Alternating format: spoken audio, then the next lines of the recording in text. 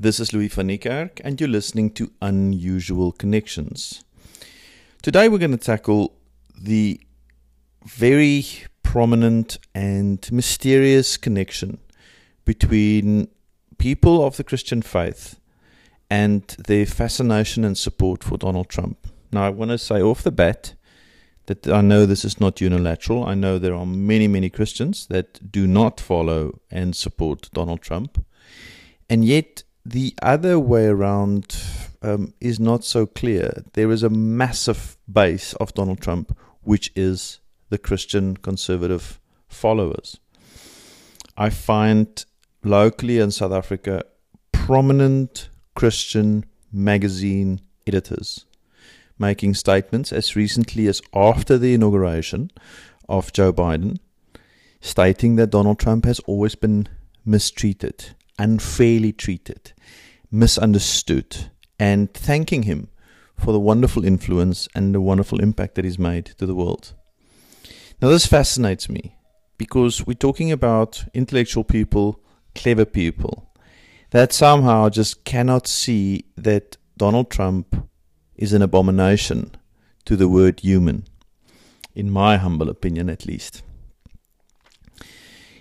I don't need to go into too many examples to try and convince you as listener about the view of Donald Trump, because it seems he's so polar that by now you've either made up your mind that you are a great fan of his or you're not a great fan of his. So for the moment, let's just accept that we all have found our side of the aisle regarding how we feel about Donald Trump.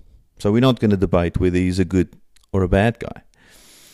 What I'm interested in is to try and understand and discuss why is it that he finds so much traction with the conservative Christian base, and here in South Africa, specifically the Afrikaans Christian base. Now, I know there are a great many English Christians that also support him, and again, not trying to include everybody. Please don't be offended if you are an Afrikaans Christian person and you don't follow Trump. I'm not suggesting that you are.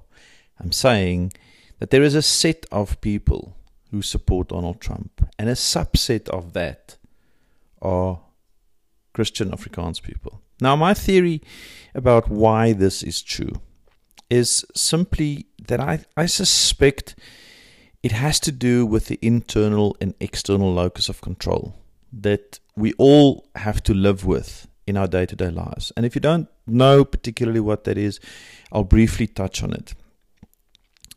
If you have an external locus of control, you're pretty much allowing the external world to dictate most of your behavior, how you feel, and govern pretty much your emotions and actions. So to you, it matters a lot what people think of your looks, what people think of your affluence or lack thereof. It matters a lot to you about what people say. You tend to find other people and ask other people's opinions and allow that to govern your life. So the control of your life is external to you. And there's nothing right or wrong about it. That simply is a state. You have an external locus of control. An internal locus of control suggests that you have an internal compass. You typically find control internally. There is no external guidance, no external compass or GPS that directs your emotions or your actions. And it doesn't mean you don't take input from the external world in, but it is selective, and that is not who is actually standing at the steering wheel or at the rudder, controlling the direction of your life. Now, the paradox with any religion, more specifically with Christianity, which has a single God, is that it is almost impossible to claim that you have an internal locus of control if you want to surrender your life to an external being, God, to have control over your life. And this tug of war between an internal locus of control, which you might naturally have, and the desire to serve a God which is external is one that I'm quite familiar with and had to live with for a long time in my own life. So I firmly understand it. So let me make the connection then with the conservative Afrikaans Christians. A great many Afrikaans Christians have been raised in a very conservative environment, in a very protective environment, where the church and the religious environment in which they grow up dictates and governs according to a set of principles, rules, values. And so for many people, they develop an external locus of control. In other words, they are being told what is right and wrong. They are being told what is sin and what is not sin. They are being told what a good life is and what is not a good life. And so they develop this external locus of control without really developing the internal compass. And again, that's not necessarily wrong, but it is a state of mind.